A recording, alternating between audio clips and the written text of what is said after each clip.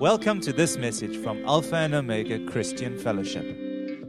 We are a family on a journey to become more like Christ, sharing His kingdom by expressing His love. We hope that you will be blessed and encouraged by what we have to share.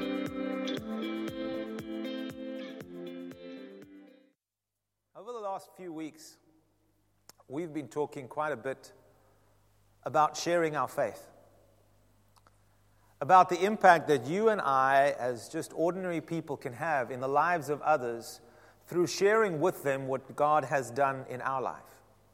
I remember a few weeks ago, I shared with you the power of your testimony, that the power of the story of what Jesus has done in your life has the potential to unlock faith for Him to do the same in somebody else's life.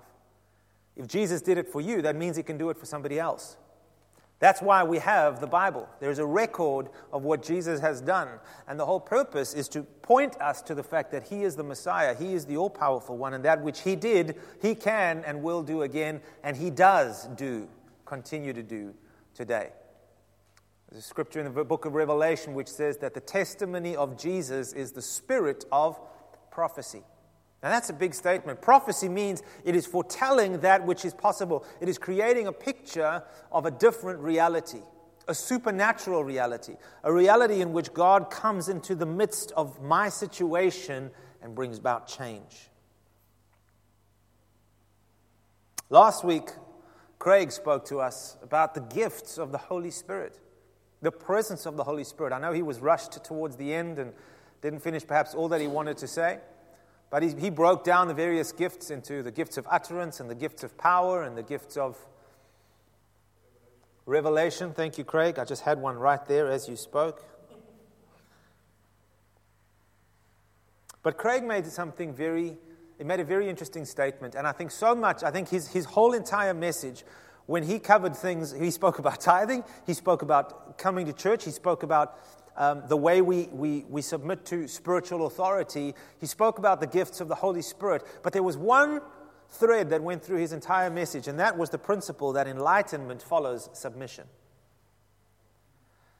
In other words, when it comes to spiritual things, understanding comes through obedience. As we obey the Word of God, even if we don't always understand it, God has a way of making things come alive and shifting our hearts to have an understanding. But very often, it's in hindsight that we see the wisdom of God. Because the wisdom of God is in so many ways contrary to the wisdom of this world. Amen? It is different. It's an upside-down kingdom, many people say. And so what that means is we very seldom recognize the wisdom of God up front. We need to begin walking in it. We need to walk in obedience. And I believe that in our spiritual family, there is an expectation that is growing. There is a call and a sense in our hearts to deeper levels of intimacy with God and greater levels thereby of experience of His power and of His presence in us and among us. I know that on our Monday night prayer meetings, there is such a wonderful flow of the presence of God. Our expectation is building. We are waiting for the manifestation of God's suddenlies. Do you know that the Bible is full of suddenlies? When suddenly God appeared, and they were all with one accord in one place, and they were all praying, when suddenly there came a sound of a rushing mighty wind, and the Spirit of the Lord descended upon them and rested upon each one, and they were all spoke other languages and as dividing tongues of fire. There was a suddenly that happened. And I'm believing for many suddenlies. And what I want to share with you this morning is really just a call. It is a call to get into the flow. I just have a short message this morning, and we're actually going to do some practical things towards that today. That's why I said this is going to be a service with a difference. One of the scriptures I want to read to you this morning, it comes from the book of Ezekiel, chapter 47. Ezekiel was a prophet. And this is probably one of his most well-known prophecies, his well-known visions that he had. I mean, we all know Ezekiel 37 because of the valley of the dry bones, which is a great prophecy as well. We could spend time there this morning. But today I've chosen Ezekiel 47. And the vision that Ezekiel had And it says this from verse 1, "Then he brought me back to the door of the temple, and there was water flowing from under the threshold of the temple toward the east. For the front of the temple faced east. The water was flowing from under the right side of the temple, south of the altar. He brought me out by way of the north gate and led me around on the outside to the outer gateway that faces east, and there was water running out on the right side." So we have this picture of this water coming out from the temple, from the throne room of God. "And when the man went out to the east with the line in his hand, he measured 1,000 cubits. He brought me through the waters," say through the waters, not to the waters, through the waters, "and the water came up to my ankles. And he measured 1,000 and brought me through the waters, and the water came up to my knees. Again he measured 1,000 and brought me through.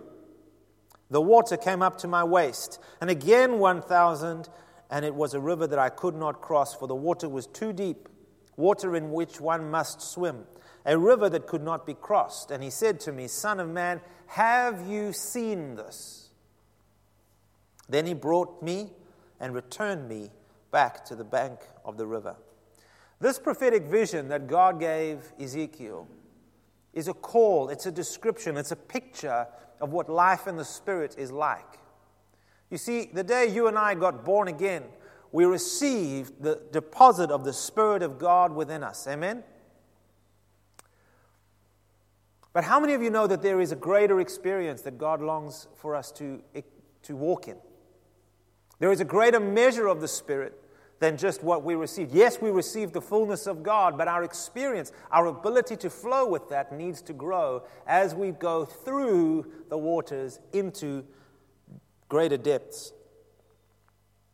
It's a call to go deeper in our experience of faith and to press into life in the Holy Spirit until we get to the point where we are no longer standing on what is terra firma, on what is comfortable, on what is safe, we are no longer in the place where we feel like we are in control and we've got a handle on things.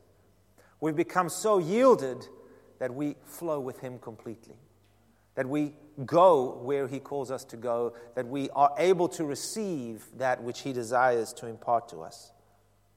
But for me, the culmination of this vision is very important.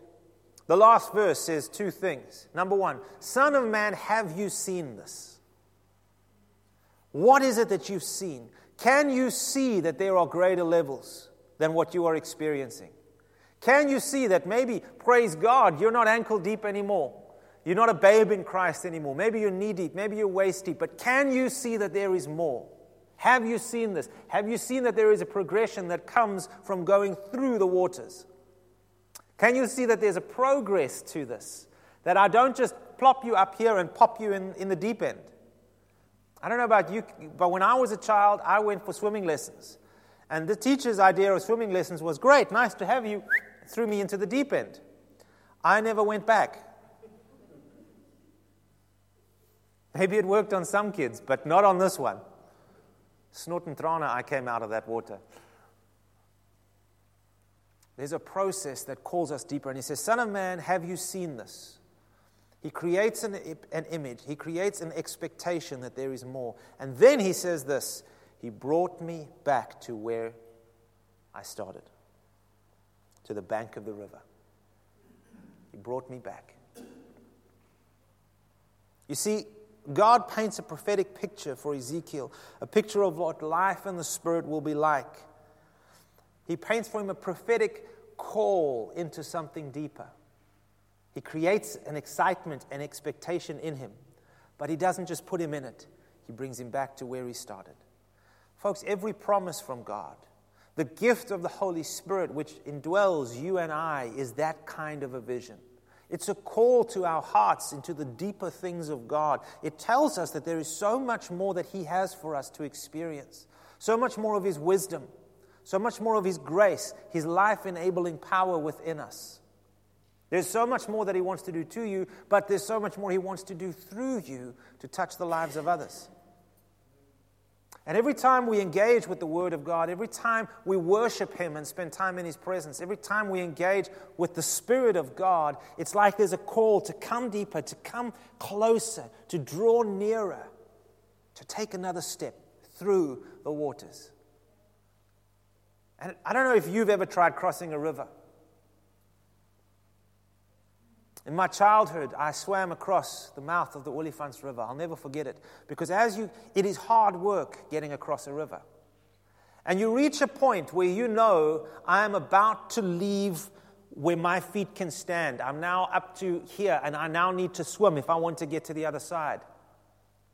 And I know that if I swim straight right now, I'm going to end up 150 meters downstream or upstream, because right now the tide is coming in. Or if the tide is going out, this river is going to sweep me out to sea. But I know that there's a point where I engage. Moving through the waters takes effort. It doesn't happen automatically. I don't know about you, but I sometimes find myself standing on the banks of the river and smiling at those who are playing in the water, wishing that I could swim with them. How about you? Read books like Smith Wigglesworth's Experiences, or you read about the old revivals that Andrew Murray did just on our doorstep here in Wellington. You read about the great revivals where the Spirit of God broke out and people pressed through and they went into the waters and they went well beyond their knees, they went well beyond their waists, and they came to a place where the Spirit of God was doing something mighty among them. Well, that takes time. That takes a journey. That takes pressing in. Oh, sure, there could be a suddenly. And we live in hope for the suddenly. But for us to sit on the bank or to sit ankle deep and just think automatically we're going to go deeper, it's not going to happen, is it? There's a requirement on you and I to press in. And I want to say to you, this is not about hard works. This is not about, you need to spend so much more time praying, you need to spend so much more time reading, though it may include all of those things. Can I tell you where the starting point is? The starting point is simply to engage. It is engaging with the Spirit of God. You see, once you take one step, you're in. You're in. The next step is much easier. And the step after that is even easier, because now you have momentum. But we're engaging with the river. Siobhan, I shared with you earlier on, spoke some things on Friday, and he spoke about the power of our imagination and how God has given us our imagination so that we can see things and use it to visualize and go after His promises and the wonderful expectations that He gives us in His Word. And he asked a question of us as in the group, and he said, what is it that you see? And I want to read to you a portion of Scripture that I shared from, what I see. 1 Peter chapter 2, verses 4 to 9. You are coming to Christ, who is the living cornerstone of God's temple. He was rejected by people, but He was chosen by God for great honor. And you are living stones that God is building into a spiritual temple. When I look across this auditorium, I see living stones. Not dead stones, not just something that you leave on the side that's going to be rubble one day. Living stones that make up the temple of God. They're alive with the Spirit of God. They're alive with potential. They may not all yet be honed into their perfect shape yet. They may not all have found the exact place where they belong yet. But as we do, and as we find our place, and as we allow God to hone our shape to fit as we should, we begin to form something and create something that is far bigger than the individual. Peter goes on to say, and you are living stones that God is building into His spiritual temple. What's more, you are His holy priests, or a holy priesthood. Do you know what the role of a priest is? It's one who ministers. It's one who serves. The priest ministers to God, and he ministers to the people. Say, I am a priest. Don't expect me to call you father or mother. But you're a priest. In other words, you're a minister. You are a living stone placed in this house to minister to God and to minister to your brothers and sisters.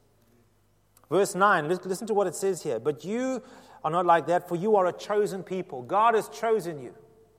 He set you in this place. You are royal priests, a holy nation. In other words, called out, set apart.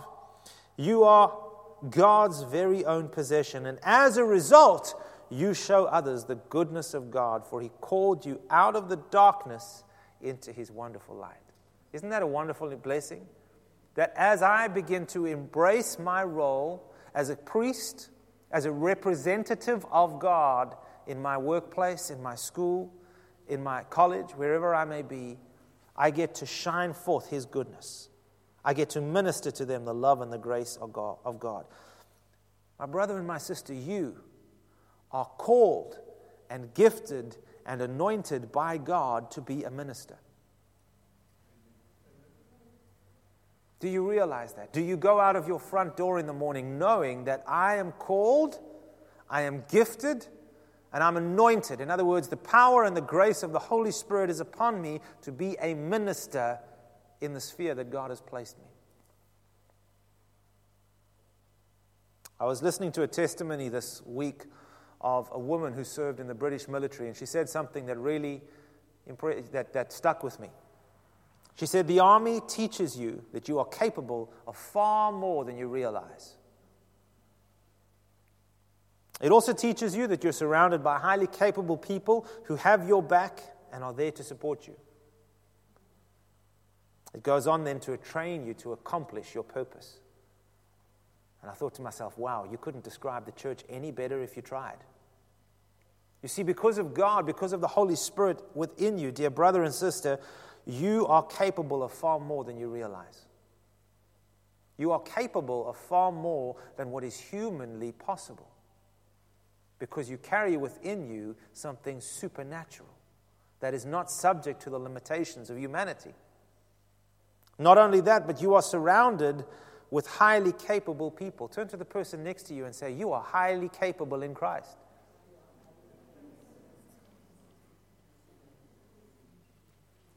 Now turn back to that person and say, I believe it. Turn to somebody else. Point at them and say, I've got your back.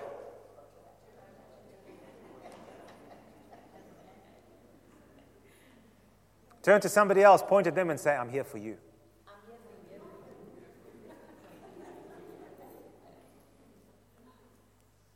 And together with God, we who are His people, gifted and anointed for greater things, together as a group who are there for each other and have one another's back, are being trained into and being formed into His likeness and equipped to do the work of the kingdom.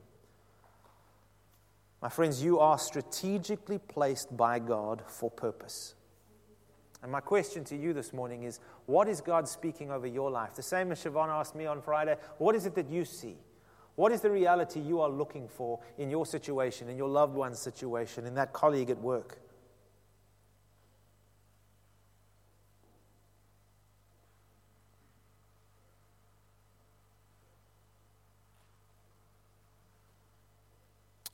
And I want to say to you this morning, here's where I want to do things a little differently, and I'll read you one more scripture to encourage you. Do you believe the Holy Spirit is within you this morning? Yes, you do. And if I said to you this morning, do you believe the Holy Spirit is here among us this morning because here we are gathered together in one place in His name, you would say, yes, I believe it. Here's another question for you this morning. Do you believe the Holy Spirit is able to speak through you this morning? No, Pastor, that's your job. Do you believe the Holy Spirit is able to speak through you this morning? Do you believe that you have ears to hear what He is saying? Eyes to see what He wants you to see? Then I want to read to you this portion of Scripture. Last week, as we mentioned, Craig spoke about the gifts of the Spirit. That's 1 Corinthians 12. 1 Corinthians 13 is famous for what? Love, that's right. We actually happened to speak about that the week before. So there's this flow of the Holy Spirit that comes in manifestations, that is the epitome and the representation of God's love. And then Paul goes on to break it down into more practical things in 1 Corinthians chapter 4. And I'm not going to go through the whole thing, but I do want to read you the first 5 verses from the New Living Translation, because he goes on to speak predominantly about the gift of prophecy. He says there is a special gift that when we come together as the people of God, we all get to partake of. And it is the most beneficial gift for the body of Christ. And he says this, let love be your highest goal. Love. So we've spoken about that. But you should also desire the special abilities the Spirit gives, especially the ability to prophesy. Let's pause for a moment. Prophecy is a divine ability. It's a divine ability that God calls us to desire. So if I had to say to you, where are you in the waters? Some of us operate in the office of the prophetic. I've seen it work out. Others have learned to operate in the gift of the prophetic. Maybe they're waist deep or knee deep. Others of us may be standing with our ankles in the water. Our ankles are in the water because we've got the Spirit in us and we've got the Word in us. So there's the potential there, but we haven't really pressed in to speak words of prophecy or life over somebody else. Paul says, desire especially the ability to prophesy. If you have the ability to speak in tongues, you will be talking only to God, since people won't understand you. You will be speaking by the power of the Spirit, but it will be mysterious. The one who prophesies strengthens others, encourages them, and comforts them. How many people around you and I today are in need of encouragement and comfort? A sense of hope, an eager expectation for good in the midst of difficult and challenging times. You see, a person who speaks in a tongue is strengthened personally, which is good, by the way.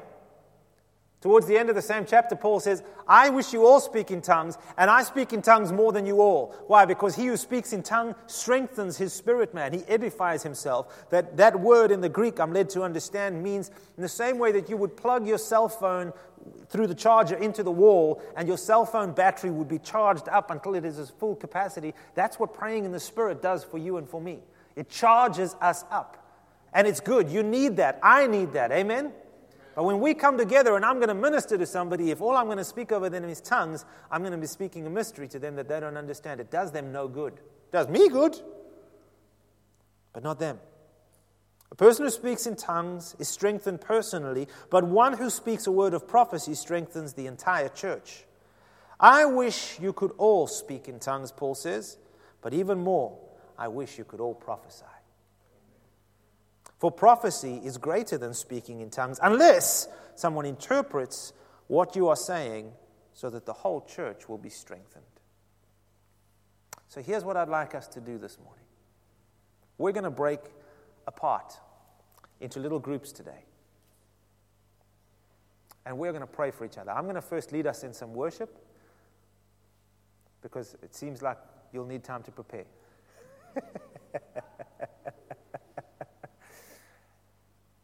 And I want us this morning, after we sing a couple of songs, we're going to break up into small groups. And you're welcome to take your chairs, you're welcome to stand, but groups of no more than 4 people. And we're going to pray in the Spirit together, and then we're going to prophesy over each other. And if you don't know how to prophesy over somebody's life, you pray for them. And if you don't know how to pray for them, you go and read the scriptures over them. You find something that God promises, and you speak it over them. And we're going to close this whole thing out by singing that song, The Lord Bless You and Keep You, the old blessing that God commanded Joshua to speak over the children of Israel. The Lord bless you and keep you and make his face shine upon you. And I want you to say this morning that as we do that, no pressure. Don't feel pressured that you need to suddenly go, saith the Lord. No. You see, sometimes, in fact, most times, the Spirit of God is a still small voice. It's an impression. Very often when I'm in the flow, it's a picture. I see pictures. And the picture conveys a meaning. And sometimes I don't understand the meaning. Sometimes I just convey the picture and then somebody starts crying and you don't know why. You don't know what you've just said. You don't know what you've just triggered. But you've landed something powerful and something inside them is broken. You see, folks, if we want to take steps into the river, we have to get practical. We hope that you've enjoyed this message. For additional resources and more information, come and visit us at alphaomega.org.za.